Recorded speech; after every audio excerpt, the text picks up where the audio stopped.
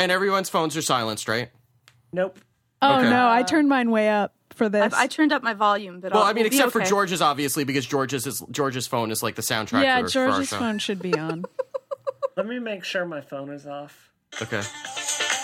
Oh, my God.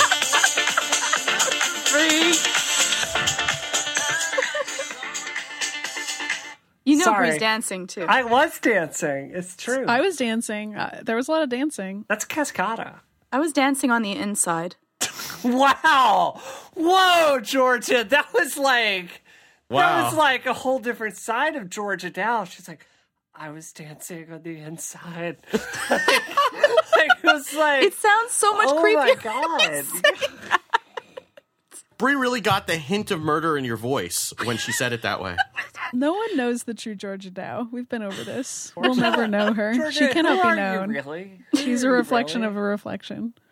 I'm saying Georgia Dow is a house of mirrors. Can we start the show?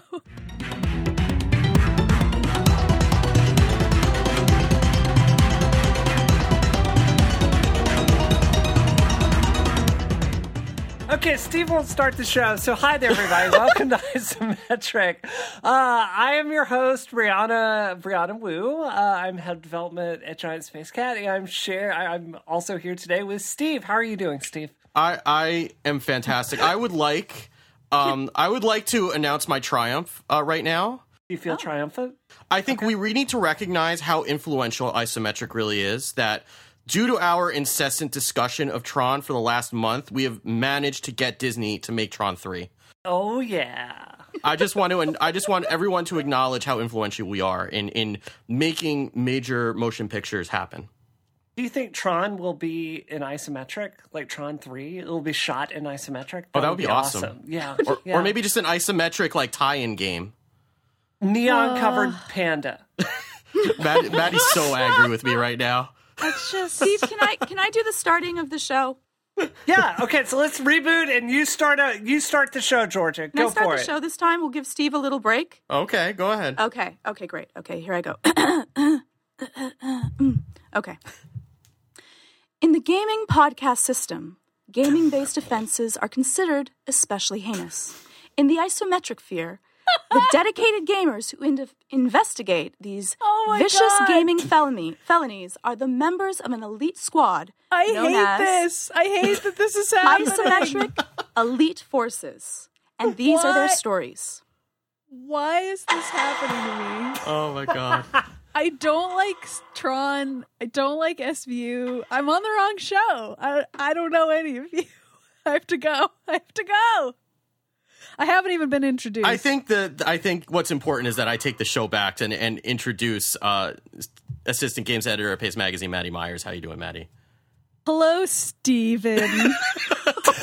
Wow. You know what? I actually thought Tron was okay, but so many freaking people have showed up and talked to me about how much they like Tron and shamed me for not liking Tron enough that now I like Tron less. That's been the result. I now like Tron less than ever before, and the more people who talk to me about Tron, the less I like it. That's all I'll say. I'm sorry that I did that to you, now Maddie. you know I how apologize. the makers of Hotline Miami 2 felt, Maddie. Spoilers for the rest of this show. That was All a right. cold. Wait, I just have to say before we get to your burning review. Did we introduce Georgia, or did she just introduce herself? We didn't even say her name. Georgia's also on this show. We'll introduce Anyway. Georgia in a second. Go ahead, Brie. No. Okay. I was just gonna say, there's a beautiful art of a well-written review, but I love a review that is just so cold and just takes the game and goes, "This is your game," and then just throws it on the ground. And that's what Maddie Myers did this week to Hotline Miami 2. Yeah, that's right. I don't know what the Law and Order sound effect signifies. I assume it means that I murdered Hotline Miami 2. I think that means that you sent Hotline Miami 2 to Game Review Jail is what it Oh, means. maybe. That was your statement. It's like throwing down the mic Maybe both. Like, maybe I discovered Hotline Miami 2 in the act of murder, and then I cracked the case, and then I sent them to jail. I did all of it. I did friggin' all of it. I'm a detective and a fighter and a video game journalist. So who's this Georgia person? Yeah, so we have a senior editor from imore.com, psychotherapist, and Law and Order SVU evangelist, Georgia Dow. How you doing, Georgia? Georgia doesn't actually speak anymore. She speaks through her iPhone playing into her microphone. Exactly. It's like an audio emoji. Wow. No, she's like she's like the Breaking Bad dude in a wheelchair. Like she just plays, Tapping. I've got my bell. That sound, right? Oh, now I have to find that sound effect. You see what you did, Bree? That's going to be Georgia. We've lost Georgia for the next half hour now. Do you think we could communicate with Georgia's husband before the show starts and ask him to take away her iPhone? Do you think we could? Do you think we Are could we do like that? assuming that he has any bearing over what she does? I feel like that's not. I'm pretty sure that's just going to end in bruises and not on Georgia. Yeah, I don't. It's not going to end well. I don't know if Yeah. Lauren will. We learned at PAX that Georgia and Anthony have like their own, woo-esque marital games. I learned a lot from everyone at PAX about marriage and competition. We're trying to prep you. We're trying and to love, prepare you. true love. We're just getting ready. It's I have to say, going to PAX was a huge experience. It was. I didn't think it was going to be that large. Oh, Yeah. really? What did It's you really. think? So I walked in. I thought it was like a small gaming conference with just a few people. So No. I get there. Took an hour and a half to get from 5 miles from my hotel, and so I get there, and I'm like, it's huge, and people are packed solid, and then I had no way to find where I was supposed to go. I was so overwhelmed. And you had a panel like first thing, right? How did you find it? I had to ask everyone where they're going, and I've realized no one cared where I was going. That's pretty much explains PAX in a nutshell. I didn't know where I was going, and no one cared. And everyone told me Well- to go a different way. That's really not true, Steve. Zach cared, and without Zach, we wouldn't have found anything. That's true. Zach didn't answer any of my texts. It was horrible. Oh, did you text him? No, Did that I didn't happen? actually. Okay. That might be why he didn't answer. And then I look on the wall, so they have this you are here, and there's a huge map. But thank God someone says the map is backwards. Yeah. Facing the map, north is south and south is north. So this was supposed to go, instead of on the east side, it was supposed to go on the west side map, and they just stuck it there and didn't care. And That's the first puzzle that you need to solve in order to be able to get through to the next level of PAX. right.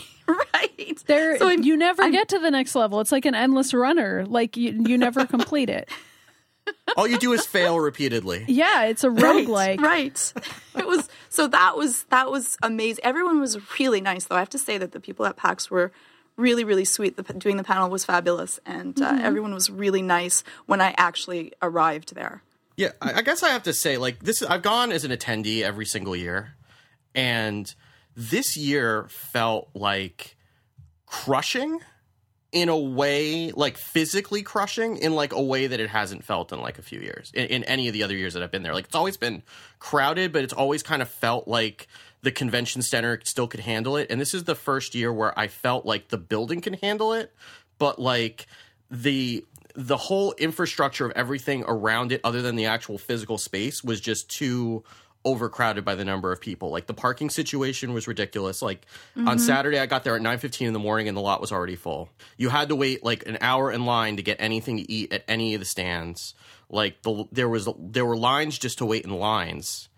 And it just seems like to spend all that money and spend all that time just waiting in line to do anything really made me start questioning for the first time, like in the 6 years that I've gone now, like whether I want to go next year. And right now I'm kind of leaning towards not. Like, I mean, speaking on the panels was a huge bucket list thing for me, and it was amazing. And like all the people that I got to meet were amazing. But other than the actual people who were there, like the actual event was kind of disappointing in how overwhelmingly crowded it was and how like nothing seemed to be able to deal with that.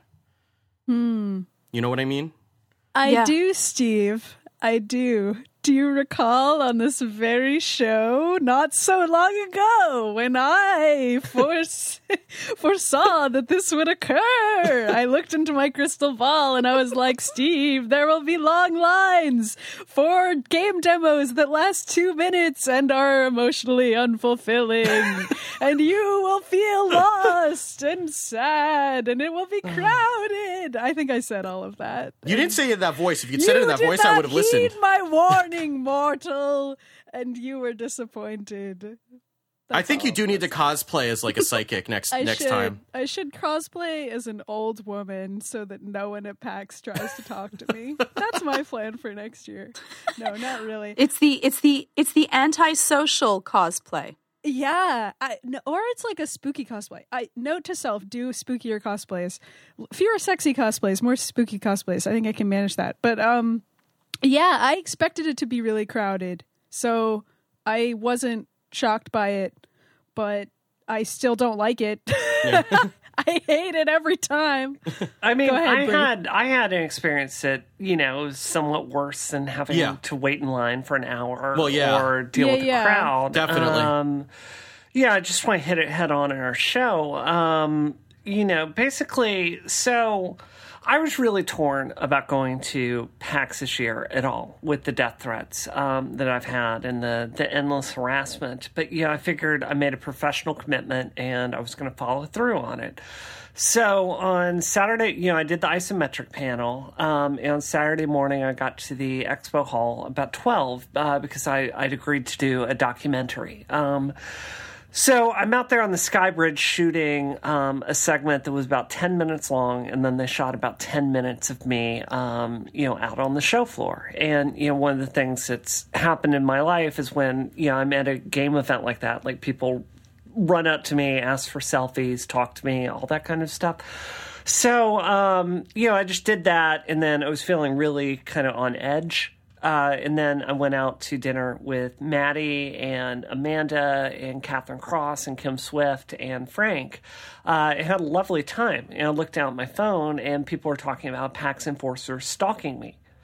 And I'm like, oh, God, this is just some more nonsense of people yelling on the internet. And I start looking at it, and no, it's not a joke. What happened was a PAX enforcer, someone, entrusted to make people feel safe at PAX, is basically hanging out in the middle of my documentary shoot and taking photos of me, without my permission.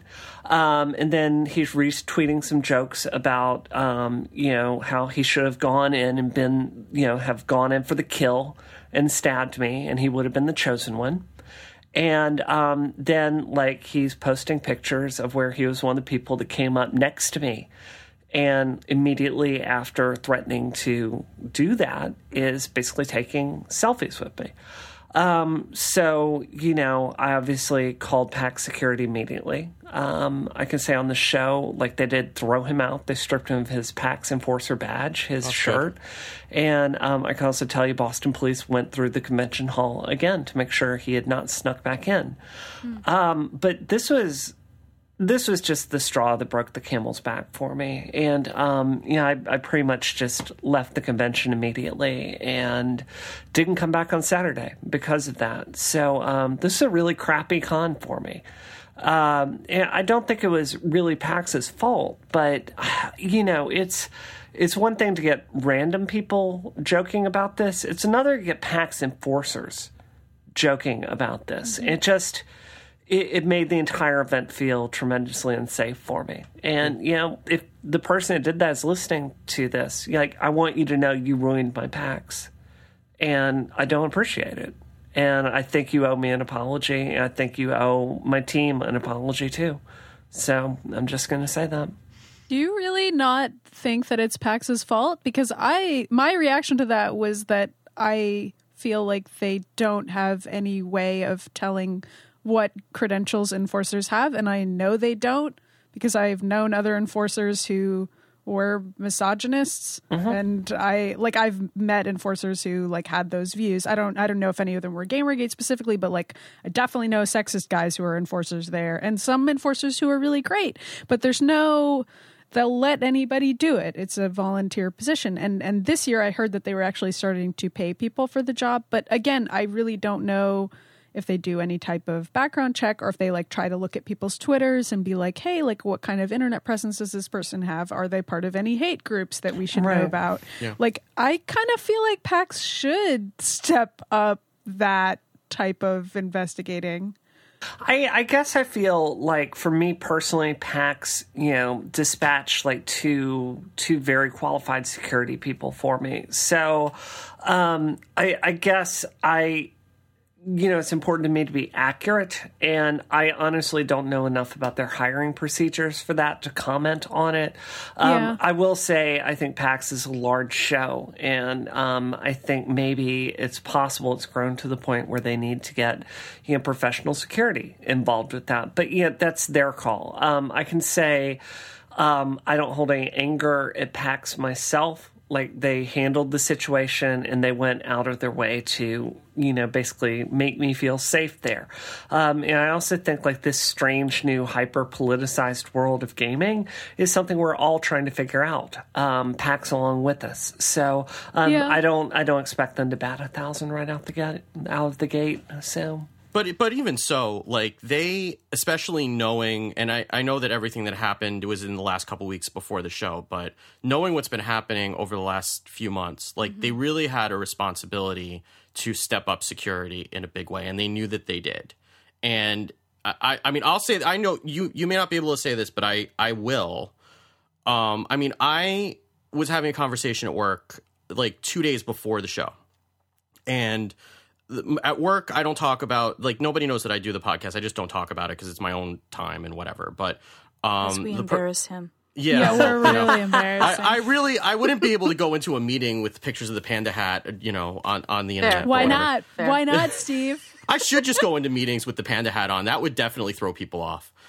But so I was having I was in a meeting with somebody who I work with, and she says to me, just be careful at that conference that you're going to over the weekend, because I heard on the radio that they're having to have a lot of extra security because there's been threats and, a lot of nasty stuff, and I want you to be safe.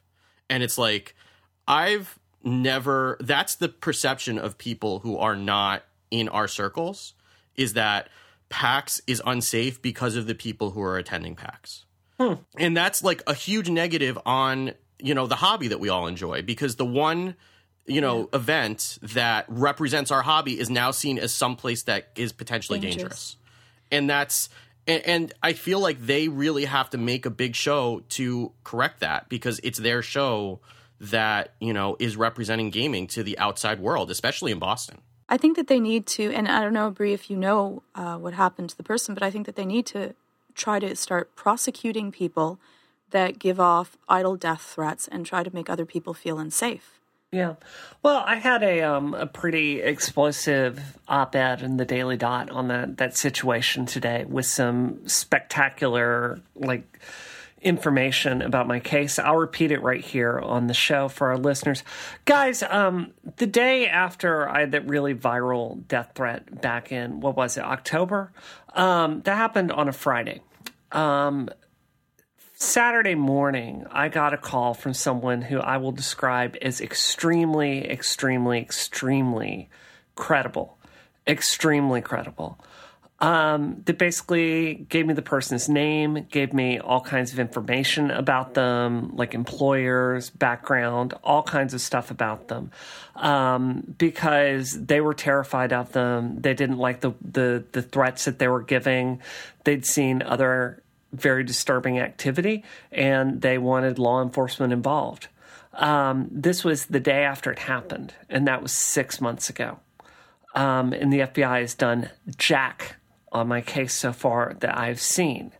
So, I think for this particular enforcer, I think he was having what he felt was a joke, and I don't think he really understands the consequences of his actions. If I've learned anything interacting with Gamergaters, is that they are men with very low amounts of empathy.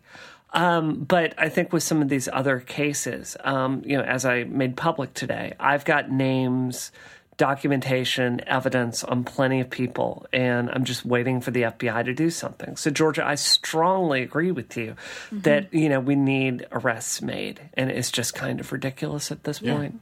Exactly, because that's what people will listen to is when they're actually held accountable and fully accountable for their actions. Yep. Yeah, and that's what we said even before any of that happened, when we were first talking about Gamergate. That's what we were talking about, and nothing's happened. So. And I'm so sad, Bree, because like the panel, when we did the isometric panel, that was amazing, and I'm so sorry that ruined all of your PAX experience, because you were brilliantly funny, and I don't know, you guys are they're just so great and so much fun to do the panel with. I have to say that I was really excited to do the panel before I got there. And it lived up to those expectations. And I think there's very few things in life that live up to the expectations. Maddie, you spoke so well and you looked so fabulous in your Samus costume. There is a video if people are merely listening and they're curious. But you have to watch the video. I will link the video I linked the video in last week's show notes. I will link the video again in this week's show notes. Steve is wearing a panda hat in the video. Steve actually put on the panda hat and wore it for the whole panel. And Steve, you're the best sport. You are such a great sport. And Bree, you came up with this fabulous interactive stuffy game, Monster Mania, which was hilarious. The funniest part, though, is that after when I at some point, my crazy mind, I'm body slamming. I don't know what came over me. It was great. It was perfect. Right? I body slammed like Bree's plushie, and I hurt my elbow. It's actually still a little bit bruised. It was worth it for the joke. It was so worth it. But the funniest part is that, so I've been like, oh, my elbow hurts. And I work with doctors all day. And so I'm like, they're like, oh, what's wrong with your elbow? And I'm like, oh, I think I bruised it. And they said, well, how did it happen? And now I'm pausing because I'm like, what do you, I was body slamming a plushie at a panel. Like, there's no way you can ever do that justice without. You should have just showed them the video. Right, this is how I did it. Yeah. Why is that man wearing a panda hat? Why wouldn't he be wearing a panda hat? That was normal. So I couldn't even, I just said, well, I think I hit it against the floor, which is true. But there was a plushie. And they were like, why would your elbow be near the floor? Right, exactly. So it was an absolute blast. Bree, you want to talk about something happier and talk about your new 3DS that you got? Yeah. So, basically, we're about to go on a 2-week vacation, which is more than deserved. I think you guys could tell I was a little wiped out after the isometric panel. So what I wanted to do is my 3DS, again, I appreciate the isometric listener that sold it to me, but it's shot. The digitizer doesn't work, and the most annoying thing is the battery just randomly shorts out and dies, even though I've replaced it twice. So it's not functioning. So I've been waiting for the new 3DS to come out, and I finally bought one, and I want to tell you guys, it's a really surprisingly well-made piece of hardware. Why surprising? Surprising because Nintendo ships toys for children. I just wanted you to say a shot. Right, Steve. right. Me. So, I am a child, so it's okay. No. I mean, it's No, I know what you mean, and you've been very vocal about the build quality of the 3DS on this show before. I think it sucks. Yeah, I think the Wii controller sucks. It's a good system. The Wii U is probably my favorite system, but the build quality is very low. For the handhelds, I thought the 3DS XL, the last gen of it, was very, very cheap feeling. What I like about this device is it feels like something that's comparable to the PlayStation Vita. It's not quite that well made, but it's a well made device. And the thinness of it, I really appreciate. Like the panel quality and the screen quality. It doesn't if you flex it, it doesn't creak and crackle. It's really solid and well made. So talking, like going down all the new features, the new 3DS screen, it works very, very well if you're not wearing glasses. So, if I'm wearing contacts, it works pretty much flawlessly now. You do get a little bit of ghost artifacting. Like, do you know that feeling when it gets a little misaligned if you bring it, like, closer than 12 inches to your face? And sometimes when I play, I tend to, like, bring it closer as opposed to far away. But if you keep it like that correct distance and your glasses are off, it works pretty much flawlessly. It's actually a very immersive feature when it works. So that's a big upgrade. If you do wear glasses, my experience with it is it gets really quirky then. It tends to unsettle for a frame or two and then lock back on. My glasses aren't particularly thick or large, so that kind of surprises me. But I think for a lot of people, the 3DS is undoubtedly, like the 3D screen on it is a really big upgrade. The C-Stick I was worried about because when you calibrate it, when you go to the edges of it, you can like watch it jumping around. So it didn't seem very precise. But just before the show recorded, I started trying to play Majora's Mask with it. It works pretty much flawlessly for that, to the point where I don't think I could go back to playing a non-new 3DS for that game. So that works really well. The Amiibo feature works perfectly. What's the other new features? The buttons, like they just all feel better. Like when you push the buttons, there's a lot better tactile feedback because the quality of it is so much higher. So, and the system speed. It's night and day. Like as you're going to the home screen or buying games, it downloads quicker, like using the UI is quicker. So this is actually a really, really good quality device. And even the battery life is solid. So I don't know if it's really worth the upgrade if you already have the 3DS XL. I would say this, and this is my memory, so I don't have them side by side, so I can't say for sure. But I can say when I use the 3DS XL, I was constantly reminded about how pixelated everything felt as I played it, because essentially the pixels were blown up. I've never felt that way even for a second with this screen, and I don't know if it's I've gotten used to it or the build quality of the screen is higher, but overall it's a really, really good device, and I would enthusiastically recommend this. So 2 questions, and one of them you'll be able to answer, and one of them you may not. Okay. Did you notice because the one complaint that I have, well, I have plenty of complaints, but the complaint that I have about the 3D on the XL, and the reason I generally don't use it, is because the frame rate gets cut dramatically when you turn it on. And like you'll see this, especially in Pokemon. Yep. You'll notice that really, really drastically. Yep. Does that happen on the new one? Not even for a second. Okay, cool. And then the other question, and I don't, like, this is why I'm saying you may not be able to answer it, because you may not have played a game that does this. There were some games, and Luigi's Mansion is the one that comes immediately to mind, that were infuriating. Because Luigi's Mansion is probably one of the best games in 3D on the system. Maybe I haven't played Majora's Mask. I've heard Majora's Mask is better, but up until of what I've played, Luigi's Mansion had one of the best examples of 3D on the system. But they also had these sequences where you were walking along a tightrope and you had to use the motion controls to keep Luigi from falling off, and it was like impossible to do that with the 3D turned on. So I'm wondering if the eye tracking is enough to allow you to leave the 3D on and be able to do the motion control in sequences like that. Yes, it would be. It follows your head pretty much brilliantly. It is, if it were like super quick motions, but imagine a 90-degree turn from 1 second, you know what I mean? It would be able to follow you for that. So yeah, this is more kind of like any of those original games on the iPhone that were using the accelerometer. Like to like those racing games that we'd use to steer it, it's that kind of emotion. Yeah, it would definitely be able to track that. Okay. Yeah, I mean, it sounds like kind of like the 5S to the iPhone 5. Yeah, I think that's really comparable. I think it's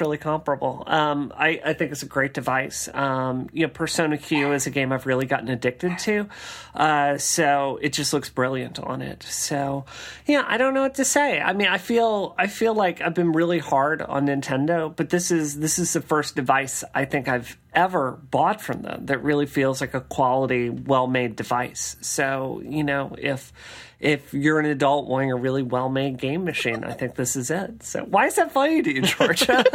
It's just the implication. What? Because what are all of the other Nintendo things? What would you consider them if this one's well-made? They're crap. I mean, it's like a Fisher-Price toy for children. It's like the Leapfrog. It's well made in the criteria that a child could spill Kool-Aid on it and it would survive, or could be thrown on the floor. But it's not well made. It's very cheap feeling. That's fair. That's accurate. Why are you laughing? Yeah. I'm just feeling Steve. No, I'm not disagreeing with anything Bree's saying. I mean, I think that they've cut corners a lot, and it's clear that they cut corners on the 3DS originally when they released it, and now they're releasing the device that they probably wanted to make, because like the Luigi's Mansion thing in particular is like, I don't understand the thought process. I mean, it seems like they just wanted to shove every feature into that game, but it's like you have a game that looks really good in 3D, and then you have this motion control that doesn't work with the 3D, and it just, like, the decision doesn't make sense. So it feels like this is probably the device they wanted to make all along and couldn't make it work, for cost reasons or whatever up to now. But I'm probably not getting one until one of my 3DSs dies at this point, because it's like there aren't any games on the horizon that I've seen announced that that only run on the new 3DS that I would be willing to spend another $180 on to get it. So right, but I don't. That's the same thing I feel about the iPhone too. It's like I get the iPhone on a 2-year cycle, and it's like I see the 5S come out, but it's like I have a 5 or had a 5, and it was nice, but not enough to make me buy it out of the contract. So. Okay, cool. Yeah. All right, well, there we go. Okay. Maddie, did you have any questions about it? Super Smash runs really well on it. That was my only question. I wanted to hear about that C-Stick. How's that going so cheap for with you? that C-Stick. It's awesome. It's so awesome. How does maybe Metroid Prime Pinball run on it? Ooh, that is a very good game. I don't know. I don't own that game. Isn't that a DS game? It is a DS game. It is a very, very good one, and it's kind of hard to find now, but I don't know. It might be in the eShop. It's fun. I don't know how the C-Stick would work in that. I don't think it would. But I'm curious about Smash and whether this is going to alter competitive play, but also like who's playing competitively on their 3DS anyway. I say go in there and kick everybody's butt with the C-Stick. That's what everybody else is doing. It's the 3DS. No one is going to a tournament with that. You may as well just have a good time. I'm trying to envision a 3DS Smash tournament, and that's just like the saddest vision I've ever had. Since you can use the 3DS to play the actual game on the big screen, maybe if the new 3DS is actually that comfortable, people will start to use it for that. It really is comfortable to use, yeah. It's hard for me to imagine it being more comfortable than the Pro controller, though. Oh, it's not. Yeah. It's not. And you're still risking your circle pad by doing those types of motions with it too. Yeah. I guess. I don't know if it's better built that way, but I know that was a big problem with the old 3DS, was that the circle pads were just breaking off from people playing Smash too hard with it. Yeah, smashing too hard. Yeah. Well, talking about scathing reviews. Well, hang on. We have to before we unleash the hounds, we need to take a break. And do we need to promote someone? Yeah, we have to thank our sponsors for this episode. I love sponsors. I know, we all love sponsors. So this episode of Isometric is brought to you by Squarespace, which is the easiest way to create a beautiful website, blog, or online store for you and your ideas. Squarespace is simple, powerful, and beautiful. It comes with 24/7 support via live chat and email for only $8 a month. And if you pay for a year, you'll get a free domain. All of their templates have responsive design, so your website is going to scale to look great on any device. Every website comes with a free online store. We've used it to sell hand turkeys, but you can sell things that Georgia Dow did not draw using her hand and a pen. Yeah, which is probably better. I guess both hands and a pen, technically. There's also new cover pages, which lets you set up a beautiful one-page online presence in minutes. There's Getty Images support for just $10 an image. You can get access to all the images that the pros use, and they have a developer platform, so you don't have to necessarily use the templates as they are. If you want to go in and get into the HTML and CSS, or you want to do some more complicated coding, you can go right in there and do exactly what you want. There's nothing holding you back. You can go ahead and start a trial with no credit card required and start building your website today. When you sign up for Squarespace, make sure to use the offer code Isometric to get 10% off your first purchase and to show your support for Isometric.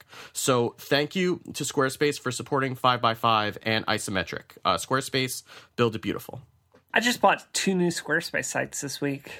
Did you? I did. Are you hoarding them? Are you just saving up for the apocalypse? I want to get them all. So it's like Pokemon. It is. She's completing the Squarespace Exactly. is what it is. No, we're redoing GiantSpaceCat.com because we want to look more professional. And then there's another secret site that I cannot talk about now for an upcoming secret project. Does it have pandas? It does have pandas. Amanda let me play the full build of Cupcake Crisis before our panel, and it's probably the first game I've finished all year, actually. Well, it is a short game, yeah. But I thought what I told her, I'll tell you. I think that the kids are really going to like it. I could see my daughter. I mean, my daughters are a little bit on the old range for that now, because I think you're targeting more the toddler set, and though they still play some of those Tokaboki games and something like that. But I think that there are a lot of kids who are really going to like that game and are going to get. I'm excited for girls getting excited about building stuff. Yeah, did you think our message about being an engineer was good? Yeah, I thought it was great. Yeah. I thought it was great. I'm really excited for when you guys get to launch it. I think that it's really coming along really nicely. The whole idea for Cupcake Crisis was mine. I can't even believe that. I made a kids game concept. Like, Amanda did all the work, but... See, Bree's parenting corner finally bore fruit. It did. That's right. Let's talk about Hotline Miami 2, which came out this week, because Maddie really loved it. I loved it, and I can't wait to talk about I it. loved the opening. Oh my gosh. Okay, I'm the only one who played this game, right? Did any of you play the first one? I one? watched the walkthrough. Oh yeah? Wow. I played the first one. I have a lot of thoughts, but I'll let you talk about the second game. I had a lot of thoughts on Twitter this week about it too, but I didn't play the second one. I won't be playing this game ethically, Really? because of the rape scene. I can't do it. You I can't ruined do the... it. Yeah. The very beginning of the game, apparently. Yeah, the very beginning of the game. Okay, I don't know where to start here. Start at the beginning. Should I just summarize the whole game? Do you guys want to know what happens? Like, what do you want to know? Do we need to blow a spoiler horn for this, or no? You play this game anyway. so. You don't play this game for the story. I'm sorry. Honestly, Yeah. I mean, I thought the story in the first game was kind of clever. Like, I didn't expect the ending. I wasn't sure where it was going. I thought some of the environmental storytelling stuff was interesting. I mean, there's some cliches in the first game that I don't like the fact that you get this girlfriend and then she gets killed to motivate you, which is like such a classic, and the circumstances of you meeting her are horrifying. So I mean, there's some things about the first game that are questionable, but I felt like the first game was really self-aware about all those elements, and I was sort of willing to cut it some slack because I thought that the first game was being sort of referential about the tropes that it was using. But having played the second game, I'm pretty sure I was wrong, because the second game is like a parody of anything that the first game was trying to make a point about. It's like... Do you think that it was trying to be a parody? No, I don't. Okay. I actually think that the Dennaton Games guys, this is the game that they wanted to make, and I don't know. I don't want to accuse them personally of anything, because that's like going down a road that I don't want to go down. I love seeing you choose your words super carefully, because it's very entertaining to me. Well, Yeah, I can't believe it, Maddie. I was reading your article, but I had the audio on. mm-hmm, And there's swear words in your article. there are. Pace lets me swear. Didn't you know that? I'm allowed to swear as much as I want, as long as it's not in the headline. Did you almost lose your petticoat, Georgia? Yes. Georgia Yes, wears I a pair did. of bloomers under her petticoat. Don't do. worry, anyone. Don't worry. Don't worry. there's nothing Just indiscreet like about Princess this. Peach, and just like Princess Peach, she's very lethal and terrifying. And I wear a strange crown. Can you summon a mushroom out of nowhere? You don't want to know where it comes from. Georgia actually spends her free time picking turnips. I feel like Princess Peach is actually a pretty good like summary of Georgia's personality in that she's just as inscrutable to me. Like I don't. Okay, I would honestly rather talk about Princess Peach for the rest of the show than Hotline Miami 2, but that's not on the topics list.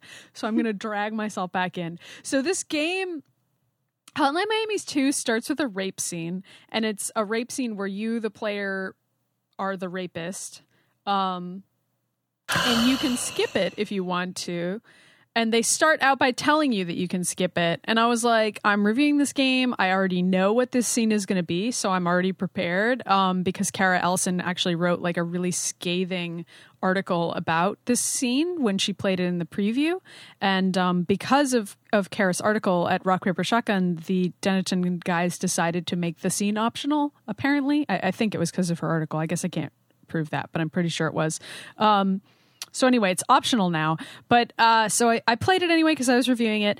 And then I was like, okay, if you're going to include a scene like this, I'm expecting it to have some narrative value. I'm expecting there to be a reason for the game to start that way. Like, I am not one of those feminists who's trying to censor content. I don't think that those feminists exist, but for whatever the record, I will say I'm not trying to censor anybody. Like, if you want to put a rape scene in your game, I say do it as long as it's narratively relevant and like well written and researched and so on. This was not at all any of those things. And if it's skippable, then why even have it? It's skippable, but also it makes no sense and it provides no value to the rest of the game. And it's really not clear to me why it's there at all. I can't even explain it to you guys because it has no relevance whatsoever on the rest of the game at all. So do you think that it was just placed there to shock? Yes. And to create a controversy? I do. And I think that there are other scenes in the game that are like that. There's like a particularly brutal death scene where you have to kill somebody who's begging for their life.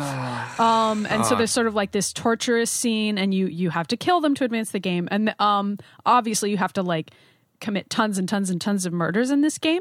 But in this game, as opposed to in the first Hotline Miami, you're not just playing one person. Like the first Hotline Miami, you're just one character and you've been brainwashed and you're sort of discovering like what has happened to make you join this weird murder cult, and there's sort of this mystery that you're solving.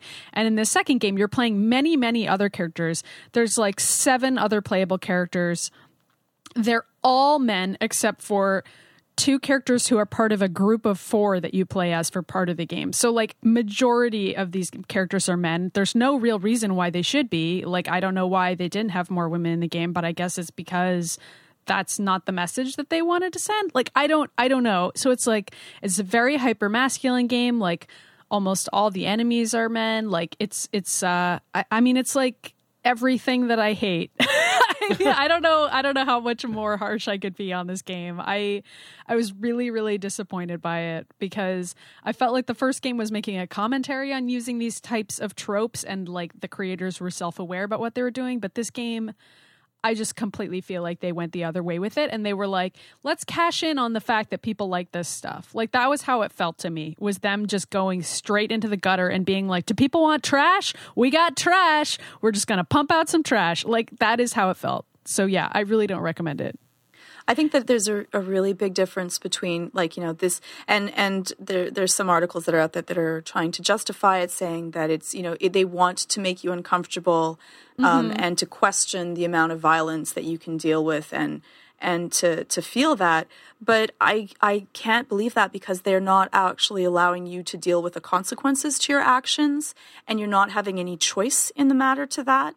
Yeah. And I think that it's a really big difference than that and This War of Mine, where you're dealing with each consequence to your actions. And part of the discomfort is so that you can empathize with other sides and that everything that you do, there is a repercussion to that. Whereas in this game, you're like kind of like sped through it and forced into actions without having to actually deal with the repercussions. and thinking about it and being able to sit with that. And the violence in this War of Mine is also not constant.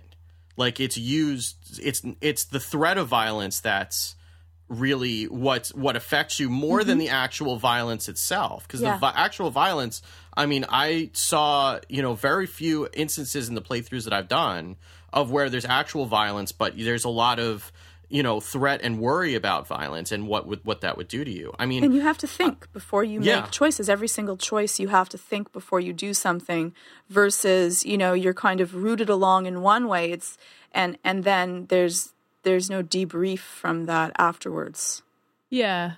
I feel like the first game was trying to do some of that. I don't know that it was succeeding in trying to question itself. I think it could have done better, but I would say that this game is going more in the opposite direction by making something that is really gross, but also really like pulsing, fun music happening all the time, and like a lot of reinforcing of how exciting the violence is, and like emphasizing those parts of Hotline Miami as a franchise as opposed to the morally reprehensible side of it. And like that balance is part of what made the first game interesting to me. The fact that like there's this really cool music and this wacky space that you're in and you're committing all these murders, but also you feel bad about it. In this game, I don't know. I just feel like that balance was completely lost. And instead they just expected me to have a great time. And I can't have a great time murdering tons and tons of people in a video game. I just, as a player, I am too empathetic for that. Like, I need for there to be a narrative reason why I'm doing it. Maybe I'm playing as a villain. Fine, I can get on board with that. But, like, there has to be some justification for it. Otherwise, I just can't get into the game at all, personally. This game, the entire concept of it just seems... It reminds me of the boys in junior high school and like what they thought was really cool and edgy. And it just seems, it just feels like the opposite of everything we need right now in the industry. Yeah, I agree. I think this is the hard moment where we as gamers need to go look in the mirror and say, guys, I love games too, but what is wrong with us that so many gamers have so little empathy? I mean, we know that games don't cause violence. Like the science there is clear, but something is wrong with us. And I look at this game and it doesn't feel like there's any message. I mean, like a movie like Heat has a lot of violence in it, but there's a point to it, know, and there are a lot of movies about violence that the point of it is how terrible it is. And, it's just, I've seen playthroughs of this game and it seems, it doesn't seem really any different than hatred to me. So, I mean, should they exist? Sure. But it just is part of what I find so depressing currently in the game industry, So, yeah. It's basically the video game equivalent of a snuff film is basically what it is. Yeah. I mean, like what you two just said is exactly what my writers group said last night when I was talking to them about the review I was writing. Like, Patrick Lindsay made the joke to me, like, you don't ever talk about how the cinematography in a snuff film is really good. Like, why are we talking about the gameplay in Hotline Miami, but like refusing to address the central tone and aesthetic and setup of the game itself? Like, that's really a mistake, for one thing. And Carly Velacci, who's also in my group, compared it to Hatred, and she was like, why are people excited about playing Hotline Miami 2, but they are angry at Hatred? Like, there is definitely a disconnect there in terms of the subject matter and the type of game that it is. And I don't really know why that is. And like, I feel like people should be talking about Hotline Miami 2 in a different way than they are. And the number of 9s and 10s that I've seen for this game have really surprised me. Like, what? And like, because it's not graphically beautiful either. No, it's not. And it's glitchy, and I don't think it's very well designed. Like, even from a technical standpoint, I'm happy to blast it. And I talked about that in the review. Like, the decision to make the levels larger, I think, was a mistake. But anyway, the other outlet that gave it a poor score was PC Gamer. And I mean, I saw people going up against the guy who wrote that review as well and like calling him a social justice warrior and stuff. Chris Thurston wrote it. But we're the only two people that gave it less than a 6. He gave it a 5 out of 10 and I gave it a 4 out of 10. I mean, this may be a controversial opinion, but I didn't even think the first game was very fun, to be honest with you.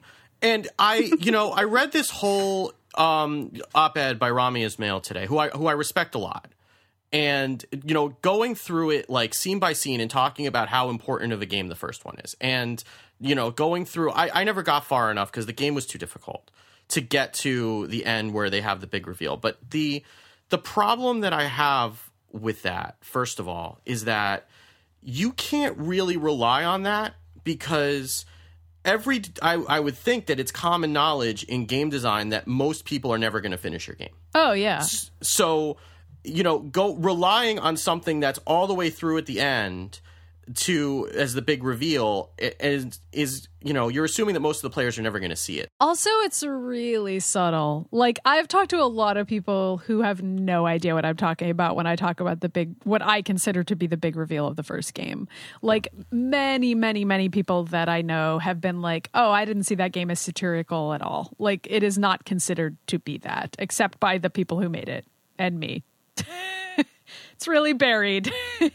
And kind of in general, like, I'm at the point, and I mean, we were talking about this way back when we were talking about E3, and I was concerned about, like, the amount of violence that were in, like, every single trailer that we were seeing at the keynotes. But I'm at the point now where I'm looking at games that are excessively violent, and I'm wondering what they're covering up. Because I feel like a game that is trading on that is compensating for a lack somewhere else. I felt like that with Hotline Miami. I felt like the game, I really gave it a try. Like, I gave it a legitimate try on 2 platforms. I got it through a Humble Bundle, and I played it a lot, and I couldn't do it, and I couldn't do it with a keyboard and mouse. And then eventually it came on PlayStation Plus, and I'm like, okay, let me try this with a controller, which is the way that I guess it's supposed to be played, and let me try it there. And I still couldn't get it. And it's like, it wasn't fun the gameplay just wasn't fun at all to me. And I felt like the violence was the primary draw for that. And I just feel like it's a crutch. You know what I mean? Like, there was this video of that PBS Game Show put out on Tuesday, and I don't know if it was time to come out with Hotline Miami 2 or if it was just coincidental, but talking about, like, why killing in games is a primary game mechanic. And a lot of it was basically like every narrative needs conflict, and this is the most, this is the kind of conflict that will generate the highest stakes and will make it most visceral to the player, and that's fine. And that was one thing when game design was still an early form and we were still figuring out what was going on, but I'd like to think that we're starting to move past that now. Where we can do different types of games, or if we're going to have killing in a game, that it's meaningful and it's something like this War of Mine, where if you have to kill somebody, it's a real decision, and you're not just mowing down, hundreds and hundreds of people for sport and trying to do it in the most, graphic way possible. But the problem is that it seems like this is what people want, so the developers are giving users their bread and circus. So I have something to say about that, like it being what the users want. And I want to kind of widen this discussion out a bit. I kind of feel like as we're having this discussion about violence, it's like hit rewind because we're doing this again, and we've had this a lot. Not just on isometric, but as gamers. And I want to talk about the bigger issue here, which is when I was at GDC this year. So one of the people that I did a panel with was the lead animator of Skullgirls. I'm a huge fan of her work. And after that panel, she and I disagree on Dead or Alive. And after that panel, I was talking to a lot of people, many of whom were like, women in their very early 20s, like, from 20, 25, something like that. And I was really struck by how important it was for them to, like, defend the sexual content in games. And I got to thinking about this issue. I was kind of thinking about Gone Girl. And, the movie didn't cover it as much as the novel, but how it's really important to be the quote-unquote cool girl. And I was thinking about that as it relates to video games, because in our culture, nobody wants to be the prude that's, blasting sex and violence. Because, God knows, I'm listening to this talk right now. I'm like, oh my God, I've become my parents. But at the same time, there's a point where, something I could never have understood in my 20s is when you get into your 30s, you actually do know more. You have a wider perspective. You're not stodgy. You are older and have more experience and know more. That's how you know when you're older and stodgy, because you're like, that's actually experience and wisdom. Wait, so how does that explain George's whole deal, though? I was hoping I was going to stay out of it. What do you mean Don't George's whole Princess deal? Peach No, me, Maddie. I'm sorry. I wasn't trying to record scratch it. Bree, keep going. But my point here is I feel like Hotline Miami, we have a culture here that kind of very childishly wants to glorify this stuff. And it's like, yeah, this is a disgusting, violent game, but I'm not one of those, puritanical, crazy SJWs, censor everything feminists. I'm cool. I'm with it. I'm okay. Don't hate me. Yeah, totally. And because of that, I think, I'm sorry. This game is not deep. This is a bunch of 8th grade suburban high school BS, and it's just not. And I think that we've got to get past this incessant need to defend sex and violence in games when it just isn't artistically, it just makes no sense, I think also a lot of things are just bad. No, I mean, I completely agree with what you said, Brie, but to put it a little more bluntly, sometimes we defend games that are bad because we just believe so much in games that we really want them to be saying something important. Yeah. I know I've fallen into that trap, and I don't know, not to blast Spec Ops The Line here, but when I first played that game, I was like, this is a big deal. And then I thought about it and I was like, no, it was kind of heavy-handed and corny and really hammered the point in way too hard, and I don't know that it actually said anything new, and that was how I ended up feeling about Hotline Miami at this point. Looking back on it, I don't really feel it's definitely not saying anything new now, 3 years later, which is also when Spec Ops came out. And so a lot of the games that in 2012 and before that, perhaps I was still in my cool girl stage at that time, or at least shaking it off a bit still. I look at now and I'm like, I think maybe I was giving them too much credit, and maybe it was just poorly written, and I just wanted it to be good so badly because I want games to be better. And because I want that so much, I'm willing to accept a game that tries even a little bit. Do you know what I mean? If it tries even ever so slightly to be deep, if there's a single metaphor, I'm like, oh, thank God. And that's really pathetic. But I mean, that means then that when the really fantastic games come along, really, really well-written games, I would consider Christine Love's games to be incredible. Those games then get dismissed because they don't fit into this particular category of shooter that's very edgy, because apparently that's what we're seeing as being the edgy type of game, and anything that doesn't fit into that mold, it's just well, that's some other weird thing. I don't know. I agree with you. That's all I'll say. And also 22-year-olds, you're going to be okay. I've been where you are. But just give it a few years. Except Wait, for none Georgia. of us have been 22 before. I mean, I've been the cool girl. I mean, I've been specifically trying to be that person. And I've never been that. But yeah, I just think that when we it used to be cool and edgy to do a shooter and to have all this kind of violence and shock, and it was new and the in thing.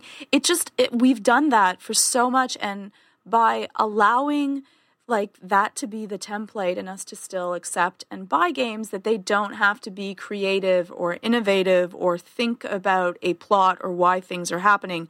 We're just allowing people to slack off on our game selection, and we need to expect more. I think that it used to be, 20 years ago, it was the 13-year-old gamer, and that's when gaming began. And now, people are maturing and hopefully wanting and expecting something that will be a new experience, maybe even that they'll learn something from or get to think something about and take a different perspective on something. And I think that we need to ask and demand. And if there's something there's nothing wrong with calling out a game that you don't find has any artistic or meritorious value.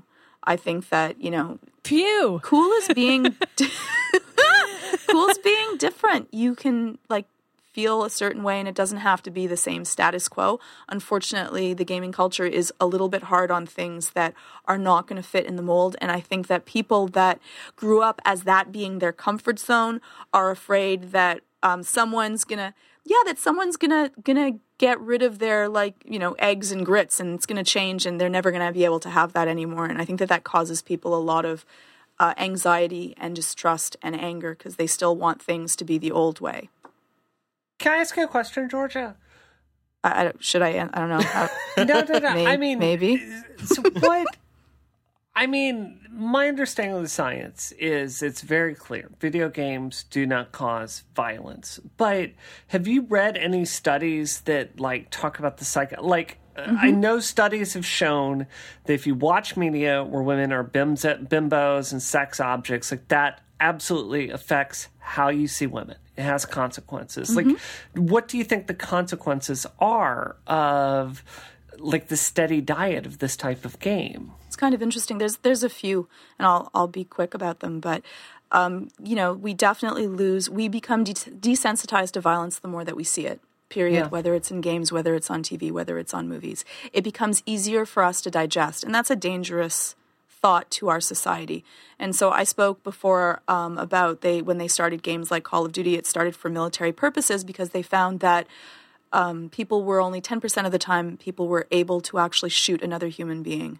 And for the military, that doesn't work out really well for them because that's their job. And so they actually developed these games, and they found that the shooting ratio, I think it went up to 60%. It was a really big difference. I might be wrong about the statistics, so I'm really sad about that if I'm wrong. You can send me angry tweets if it's like 40% instead. And the way that we view people is changed by the media in which we consume. So if you see women as only objects or people of color as only people that you're going to hurt or damage, then you are going to interact with people because we are mimics. We're naturally made. We do what we see other people do, not what people tell us to do. So if you want your children not to smoke, the best way is not to tell them not to smoke, but not to smoke yourself. And then if you take a video game character that you really like and that you want to embody and you want to be like, and they interact with a female character in a certain way, and they treat them like an object, or they treat interactions as a very minimal, excuse for kind of getting to the next area. Yeah, unfortunately, unconsciously, that changes the way that we view people of the same origin and set that they fit into. And the hard thing that I don't think people realize unless they're in one of the minority groups that are being marginalized in media, let's just use media as a whole, is that it does affect them as well. Because we also decide what we can be, what is our status, that by what we end up seeing. And they've done a lot of studies on young girls, and we start off with really, really great self-esteem, and we can become anything. And slowly, and this is not as much today as it was 20 years ago, but slowly they notice that their self-esteem starts decreasing starkly as they end up going through the school system and watching more media and dealing with the manner in which people are interacting. So I know that a lot of people get upset because you don't want to change the way that your video games are, but you can still get your video games to be gory and graphic and horrific, and also have a diversity of many different characters that also lets them be diverse and actual characters. And it makes a huge difference to people that see that are in a wheelchair, and they see a character that's in a wheelchair. It's awe-inspiring for them. You just don't understand, because it's hard to empathize with something that you're not dealing with until you actually know someone and they go, wow, that meant a ton to me. Yeah, there was a really great piece actually on Paste this week. Javi Gwaltney wrote a piece about disability in Wolfenstein. Yeah. And talking about that scene with, I think Caroline is the name of the character, who's in a wheelchair. and he says, "Oh, I'm sorry that happened to you," and she goes into the helicopter. It's like, it's okay, I learned how to fly. And and how that was speaking to him as somebody living with a disability. And it's funny because I love that game too for different reasons, and it just it's funny how that game kind of spoke to both of us in different ways. You don't know it unless I don't think that people realize. I think that a lot of times we're naturally afraid of fear. We're afraid of, especially if these are the games where you get to let out your aggression and you get to be powerful and you're not used to that. And you might see women or people that are minorities as something scary or something unattainable or something that you're angry at. It's hard to think of changing that, but change is better for everyone. It's better for your interaction with other people. It's better for the manner in which you're going to treat people. It's better for your own social skills and development if you can look at people and see them as people. Yeah. That's a weird thing to say, Georgia. Let's talk about a game that gives me low self-esteem, which is Dead or Alive 5. Oh God! So are we gonna do that, or do you want to? I played this stupid game. We are not taking this off the topics list. Okay, all right. So let's. I mean, we're already kind of brought up Dead or Alive 5. So the three of us. Bree made us play it. I did. I wanted to check out the boob rendering. Yeah, I played. Lord. I will say, just to get the worst experience possible, I played this via remote play to the Vita. What? Just to make it extra painful for myself. All right. So you could barely see the boobs. Then you could. No, I saw the boob. Believe me, I saw the boobs. It just took up the entire screen. It's a very weird thing that's happened to me. Because, I've spent all this time, trying, growing up and then trying not to stare at the boobs in video games, and now I'm doing the show with you guys. Right. We keep making my job is to stare at the boobs in video games. You use that line. Try. Yeah, I hear you. You have to. It's your job. Oh, okay. I see, Steve. Yeah. I didn't instruct you to stare at the boobs. I just instructed you to play the game. You specifically said you wanted to talk about the jiggle physics. I think there's a lot to unpack in this game. I think there's the monetization model. You could say it that way. The story model. So yeah, I was mostly thinking about the monetization model the whole time. That sweet model. I by monetization model, do you mean the moneymaker? Is that what you're talking about? Well, no, I'm not being sarcastic here. I mean, no, I know you're not. I know you're not either. I'm just giving you a hard time. Something I think that was really interesting about this game is, so I was looking, I took Sunday off because of the Enforcer situation. And I was on the couch all day, and I was like, I've critiqued the frack out of Dead or Alive 5 in media, like I do on NPR. I've done it on endless TV shows. I've asked TV shows to play clips of Dead or Alive 5. And I was like, well, you know what? I need to really go through here and understand this game again. And I'm going to play it on PS4 to to really be fresh on this. So I download the Core Fighters model, and which is free. I might also mention this game came out when? Was it 2012 on the PlayStation 3? It was 2012. Yeah.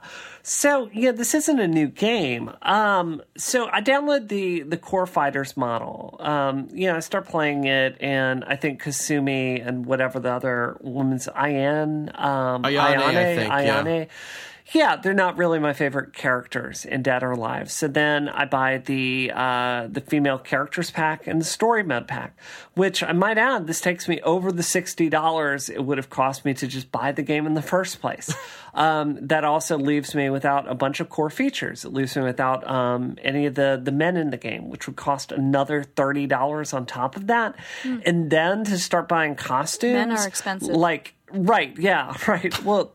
But then to start buying costumes, if you want to buy all the costumes in the game, it's $100 to play your weird dress-up doll fantasy with them. That's so strange because there's not a lot of fabric on those costumes. Right. Well, yeah. Well, some of them it's definitely not per square inch that you're paying. Well, yeah, but what if you want her to be a maid, or what if you want her to be a police officer? I mean, there's a lot of options there for the hat she could be wearing. Right. Yeah. Mostly. It's funny because the only thing that I really knew about this game coming out is that as I was skimming through my feeds, I saw an article about how some of the more sexualized costumes were going to be banned from tournament play. And I'm not sure if that was because I think they said that they wanted to like restore the respectability of the franchise or something like that. my And then goodness. and so they were banning some of like the more sexualized You costumes. could It's ban like, every costume in this game except one and pick the best one. It would still not have dignity restored to it. yeah, you can't restore something that wasn't there in the first place. But anyway, please continue. No, I'm just saying, like, it's a game for perverts. I mean, you know, this is. I'm sorry. So I okay. love our Well, topics I this mean, week. like, Wait, can I wait, just I have a interrupt question for you. for I have like a a that's question. second? so Yeah, great. go ahead, That go ahead. definitely Yeah. has to be one of the titles that we get to vote on. I actually thought that this game was going to not even really be a fighting game. Like, I admit I have not played this game because I like fighting games, and I thought that this was just mostly a porn game with like some cursory fighting game elements.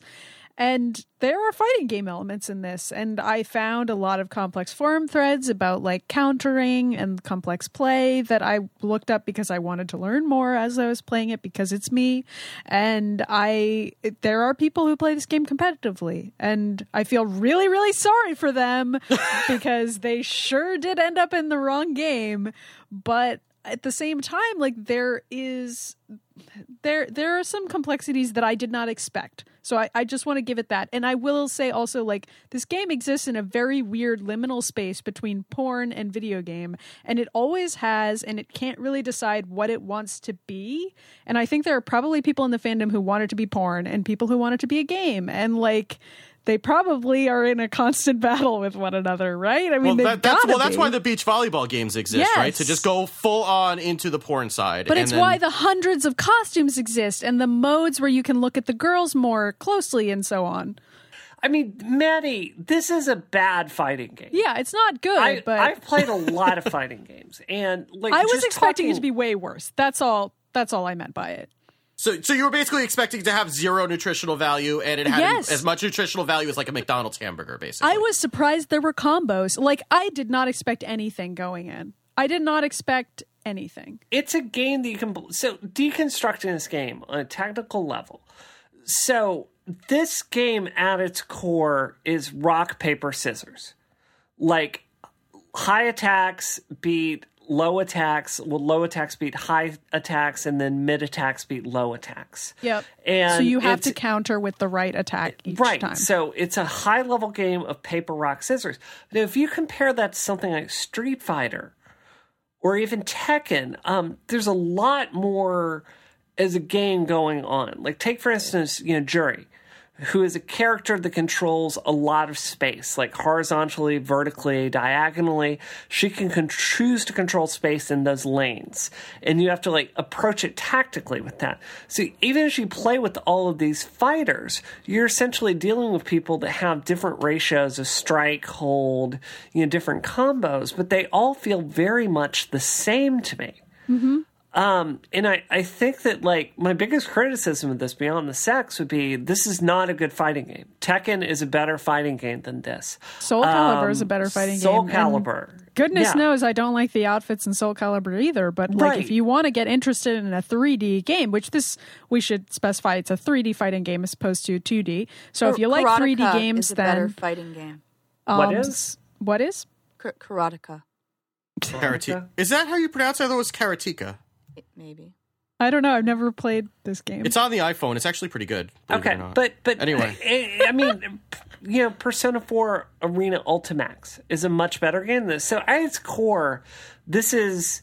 I mean, you can even play Sailor Moon fighting games for the SNES at a high level, and I've like mastered that and figured out the combo. So you can take a bad game. yeah. You can take a bad fighting game and play it at a high level. That doesn't make it good.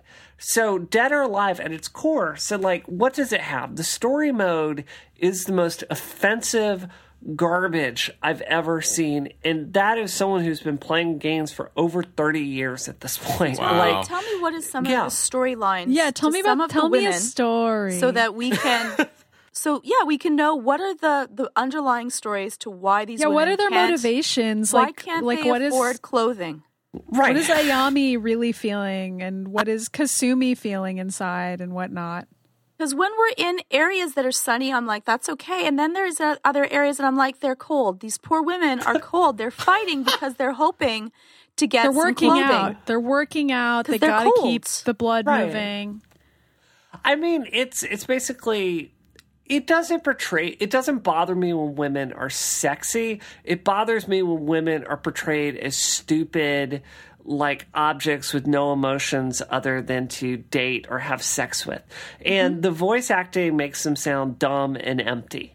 The looks on their faces infuriate me because they spend so much time with boob rendering and they don't spend any time trying to figure out how to make their faces convey emotion. They have so faces? they look like they do have faces. You know what struck me seriously? Like I Yeah. was playing with Kasumi and Ayane, and looking at, and they have that scene where, you know, right before the match starts, where they have them both looking at you, and I'm like, they have the exact same face. Right. They do. Like it's literally the same face with different hair on the two characters. I don't agree with that, but They're it's almost exactly. I mean, not entirely exact, but they almost look identical, like identical twins. it has a very, the blankness, I would argue, Yeah. is very similar. Yeah, I it's mean, definitely like a blank expression on their faces. Sure. But Yeah. so, I don't know. I think you've got a bad game, you've got a bad story. Like, yeah, Maddie, when you play this, do you want to be any of these characters? Because when I play, when I play Persona 4 Arena Ultimax, like I want to be, you know, Rise. You know, What about Bayonetta? Bayonetta, I want to be Bayonetta when I play that. You know, like Lara Croft. I want to be Lara Croft when I play Tomb Raider. I look at these women in this game and they seem stupid and they don't look like ladies of caliber. Soul Calibur, if you will. Yeah, no, I know what you're saying. They look like blow-up dolls. They don't look like people at all. They stare blankly and they're like, "Oh no, a fight!" And And I'll say it because I know that everyone feels this way, but I'll say it because someone will mention it. I think that all of us enjoy looking at beautiful, sexy, sultry women that are we fully like held. Bayonetta on this show. Yeah, We've and it's talked about she's Bayonetta on this a show. very sexy character. It is not because of that there's a problem with this game. No. Can I like share an anecdote about me playing this game? I don't know if you were done, Brie. I don't want to interrupt your story. Go ahead. I don't want to interrupt the gripping tale of Kasumi.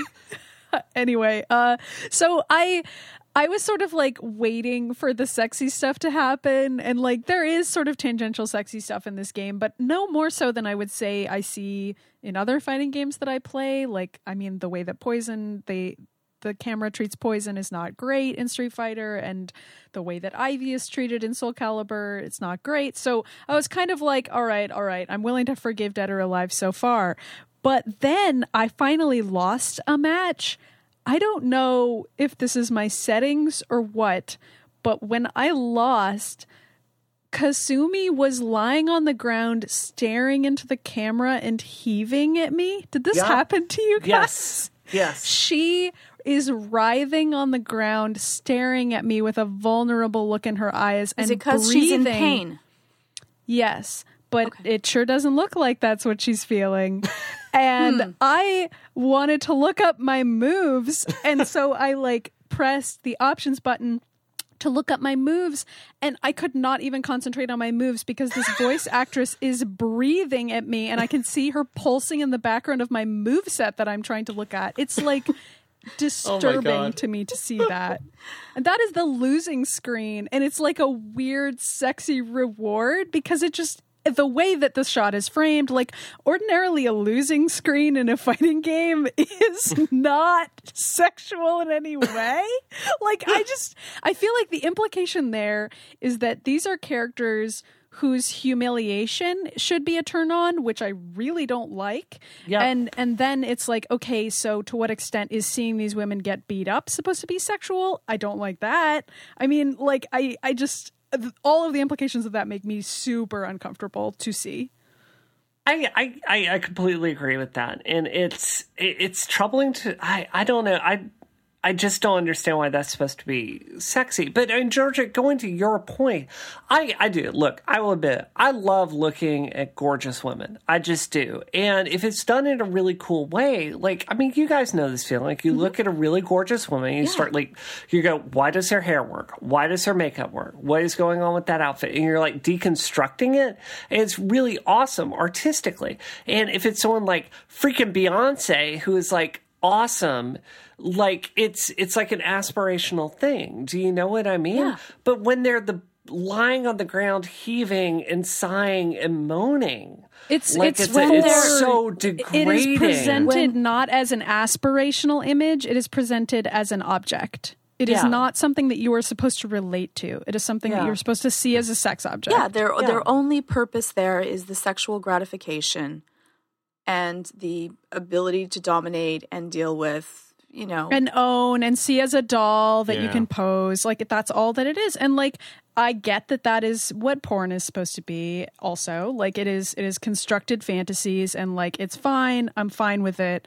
I just think that the fact that this is a video game and it also has these, I would say, pornographic and sexual elements makes it confusing for me, because I'm like, I feel like the game is basically just outright saying it's not for me. You know, like I basically can't play the game. Do they own that though? Because I don't know if I feel as offended if they've gone out to say we're going to make a porn fighting game. They haven't. You're right, and I think I agree. Like, if they went out and said that. I mean, haven't they said that by making the volleyball game, though? Really? Well, I mean, The like, volleyball game is a good volleyball game. It's a really good volleyball game. I like that game, but this is a bad game. Is that the game you wanted me to I know, play? but you know, I mean, isn't that basically like, you remember in the 90s when Marvel had like the swimsuit issues? Yeah. And I mean, that's basically the same thing. yeah, you know, like the isn't it? thing that is keeping Sports Illustrated in business. For some I would reason. actually pick those up and learn to draw from them. Like, I mean, George, this is what you're saying. Like, I would get those issues. I would sit there and figure out how to draw hair or figures. Like, I love that when it's artistic. I mean, Yeah, but I mean, the don't know. message that it's sending by making something like that, though, in general, was, you know, these are you know, women are supposed to be objects. Sure. And that's why you're making a swimsuit issue out of But them. why can't they, like, and maybe this is inappropriate because maybe men then cannot look at these images in the way that they want to, but why can't they have women that are sexy but are actual people with wants, needs, cares, thoughts?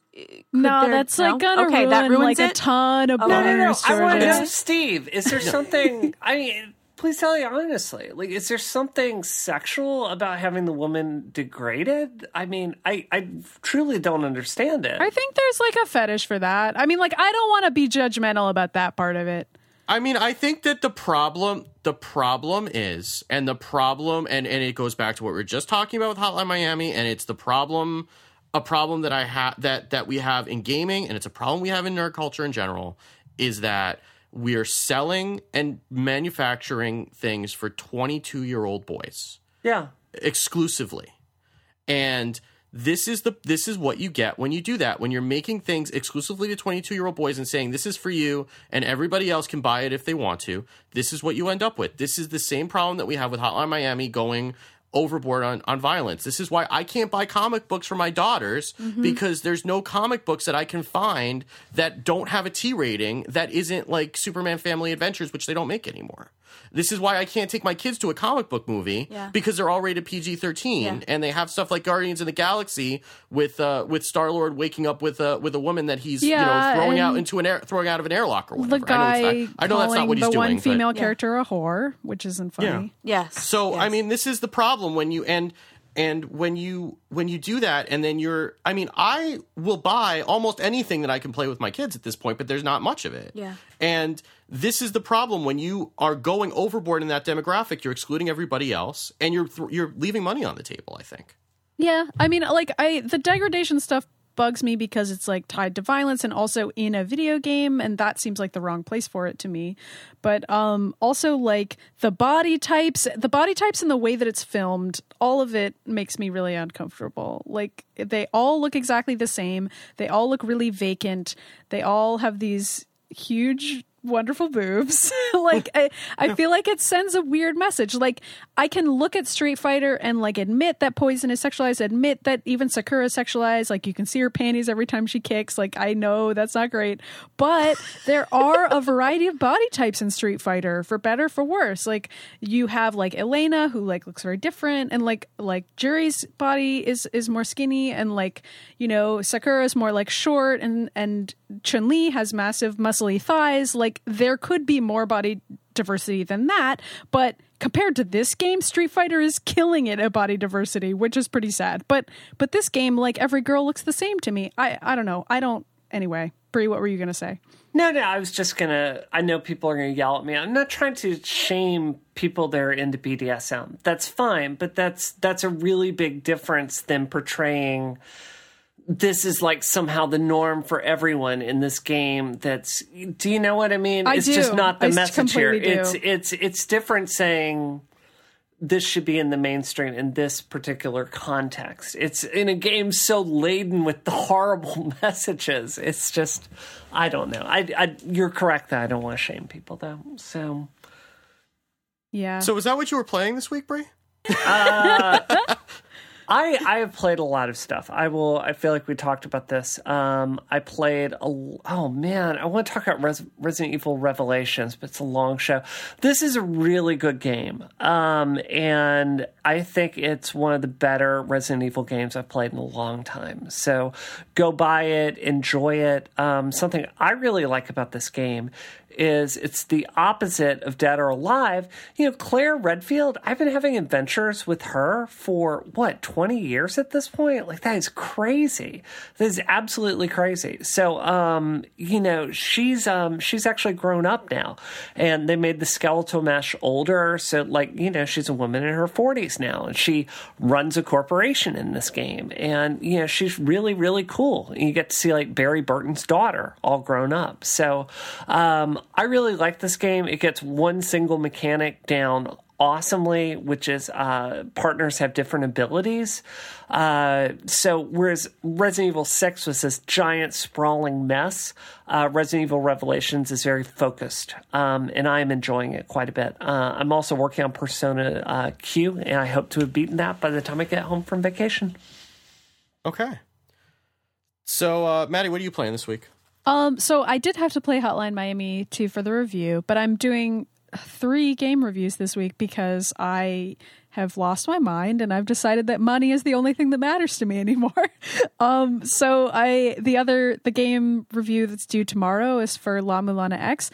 And funny story, I had to buy a PlayStation Vita to play this game. Oh, really? Yup. I went to GameStop. I had to go to GameStop for this, and I bought a stupid PlayStation Vita from stupid GameStop, and now I own one. And I've been playing La Mulana X, which is a remake of a game that has been remade many, many times. And it came out in 2005, but it doesn't look like it came out in 2005, because even in 2005, it was a throwback game, and it's a roguelike. It reminds me of Spelunky a lot. It's kind of Indiana Jones-ish. I don't think I'm going to be as hard on it as I was on Hotline Miami, but I'm not in love with it. So spoilers, I'm probably going to give it more of a lukewarm review. There's things I really like about it. Like, as a roguelike, I think it's really well constructed. It's very like addictive. Repeating it many times hasn't bothered me. I've like had a lot of fun with it. I'd never played it before. So in terms of being a remake that's still accessible to me as a completely new player, I liked that part of it. They did a good job implementing tutorial stuff that wasn't really present in the other remakes, apparently. So it's accessible, but just like plot wise and in terms of what it looks like, there's nothing that's going to blow your mind here. Like, I'm playing as this little Indiana Jones guy, and it's just like, I don't know. Everything about that and everything about the way that the game looks is very like, okay, there's stone tablets, there's ancient statues, like it's pretty cliche. So that part of it I really can't recommend aesthetics wise. But if you already own a Vita and you are looking for something to play on it, it's not bad. It's not bad. So what else did you get for your Vita other than that? That's it. That's it. I just got it. Okay, so we're gonna have lunch when I get back in town from vacation, And I'm going to play Danganronpa. I have a I spare know. copy.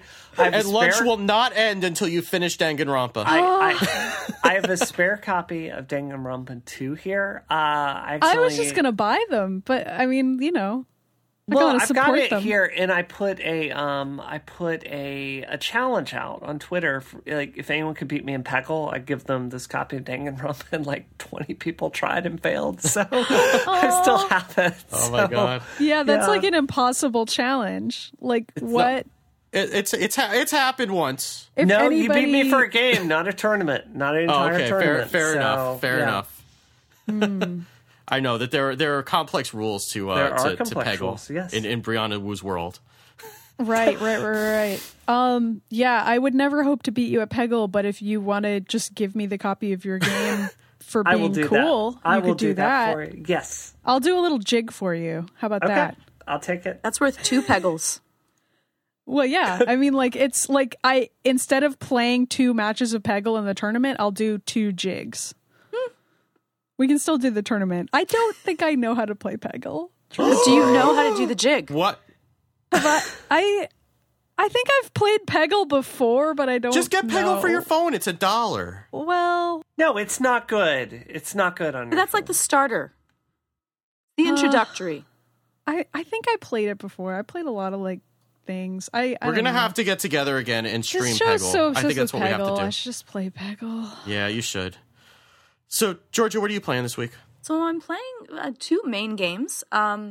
So one is I have a tower defense game that I'm playing with my husband, which is a lot of fun. And I was thinking about you, Steve, and I think actually all of you, I think, would enjoy it. It's kind of fun, and it's you're building all these different towers in the trees. It's called Pixel Junk Monsters Ultimate. Oh, yeah. Oh, And yeah. we're having I have that, I think. We're having such fun playing. It's low stress. You get to redo any levels that you don't, and you run around and you're trying to defend your little tiny people from the monsters that come through. And the nice thing is that if you get hit, you lose your coins, but the game keeps on going. So it's a low stress game, a lot of fun, really cute. We're enjoying strategizing together and working together as a team. So I really enjoyed that game. And the other game was recommended to me by John Siracusa, actually at PAX, and that's Alto's Adventure. I was hoping you were going to play this because I'm surprised that it's taking you this long, actually. I know. And this is hilarious because it reminds me of what was on the news a little while ago. But what you're doing is you're skiing, and you're traveling down the mountains, and you're trying to catch your llamas. I'm serious. That's Yeah. You're trying to catch llamas that escaped. So it's Yeah, it came out like the same week as the llama escape. Yeah, it's happened. almost like Yeah. a Because of the game. llama No, escape, it or- was just like they were working on it for like 2 years. It was just like a complete coincidence. It's like the game. Sounds like viral marketing to me. And so you're well, even the A in the alto is like with a little llama head. It's hilarious. Are they black and white? We were asked from Kiva in the chat room. Yes. And so you're chasing the llamas, and as you do tricks, also your scarf grows longer length, and it's also a really cute, fun, relaxing game if you like tiny wings. This would be a good game for you to try out. Yeah, I got it when it came out too, and I first started playing it, and I'm like, I don't get why everybody's so in awe of this game, because it's just like I could tick off 5 games that it was identical to, or I thought I could. But when you get into it, it really does get pretty deep and pretty engaging, and I've been playing a lot. Yeah, it's a cute, fun, relaxing game. It's not something that's there's a lot of strategy to it. There's a lot of timing, and if you want to chill and you don't want to stress out about playing a game, it's a nice game to play. It's also very beautiful. Yeah, it's got a really nice, relaxing soundtrack. It's got cool things like it changes. The time of day changes, so it goes through a sunset and then night and then a sunrise, and there's different really weather in pretty. different areas. It's really, and there's a lot of like when you do get in deeper into it, it does get some strategy involved too. So Wasn't John hoping that this would get you off of Desert Golf? it did okay, actually good, for the good. time, at least for the time being. Thank goodness. The fever is broken. That's my go-to game on my iPhone right now. But I don't think you ever played Desert Golf. Did you, Maddie? Nah. Bree? Not going to. Did you Ever. play Bree? Yes. Bree yes. played it. Okay. I played a lot. There we go. You I'm sounded not doing slightly it. aggressive when you said I'm that. not doing it. Danganronpa I will play, but desert golfing, no way. So, Steve, what have you been playing? So I've been playing Ollie Ollie 2 on the Vita. I guess I could get that. Yeah, well, if you have PlayStation Plus, you'll get it for free. I do not, but maybe I should finally crack and get that as well. Yeah, you may as well, because you'll also get Valiant Hearts for the PS4 if you do it Yeah, this I could month. start getting more games than I have time to play for free. For free! You're home all day now. You have time, right? Well, yeah, time that I'm spending reviewing other games for money, but that's like time. Yeah. So yeah, it was free with PlayStation Plus at launch, and I know friend of the show Mike Hurley has been like a huge fan of Ollie Ollie, and I've been trying to give it another try because I know he and I have fairly similar tastes in games, and it's been growing on me. So Ollie Ollie is a skateboarding game. It's like it's almost like Tony Hawk as a side-scrolling platformer.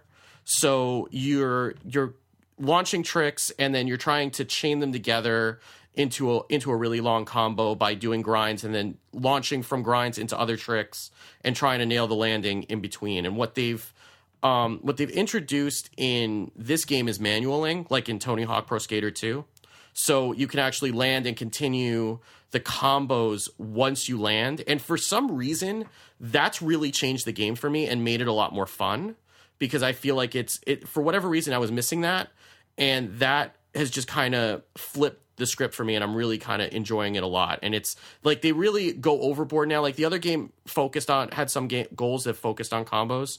This one is really like challenging you to do a combo that lasts the entire level without touching the ground, which I'm not good enough to do yet, but I'm starting to get better at it. I mean, I wish I was a little bit better at Street Fighter, because they're basically all like quarter circle, half circle moves that you need to execute the tricks. Oh yeah, I mean that's what's good about it. well, there. So you'll be clearing the whole thing in one run without any practice, probably. But nah, I mean I played Ollie Ollie. I think it's hard, but yeah, it's a hard game, but it's fun. So I'm enjoying that, and I've been found out by listener Kiva Bay, who did Comic of Brie a week or two ago. Yeah, she did one of me this week too. She makes awesome comics. So she found out that I have not played Psychonauts yet. I've never played it. Yeah. Well, so she has been bribing me with an avatar of me in a panda suit if I will play Psychonauts. Oh, that's so nice. So I'm going to make an effort to do that this weekend, assuming that the kids are done being sick and I can actually like have 5 minutes to myself. Kiva, why no love for me? That's all I want to know. I'm just asking. Well, we'll have to get Georgia, beating up 100 people or something like that. Georgia is Princess Peach with a frying pan. Oh, right? don't. Please that's don't my do vote. that. That's not even... That's horrible. At least put the little crown on her. Oh, But she'd look really jeez. cute in it. No. Yeah. Pulling up a turnip. You're just evil, Maddie. You're just evil. Oh, I love you. Why would you say that about me? You know why. So the only one piece of housekeeping this week is that I have my first published piece online this week for Pixelkin, talking about how Child of Light is helping me let my daughter learn to make decisions on her own. Oh, I love that.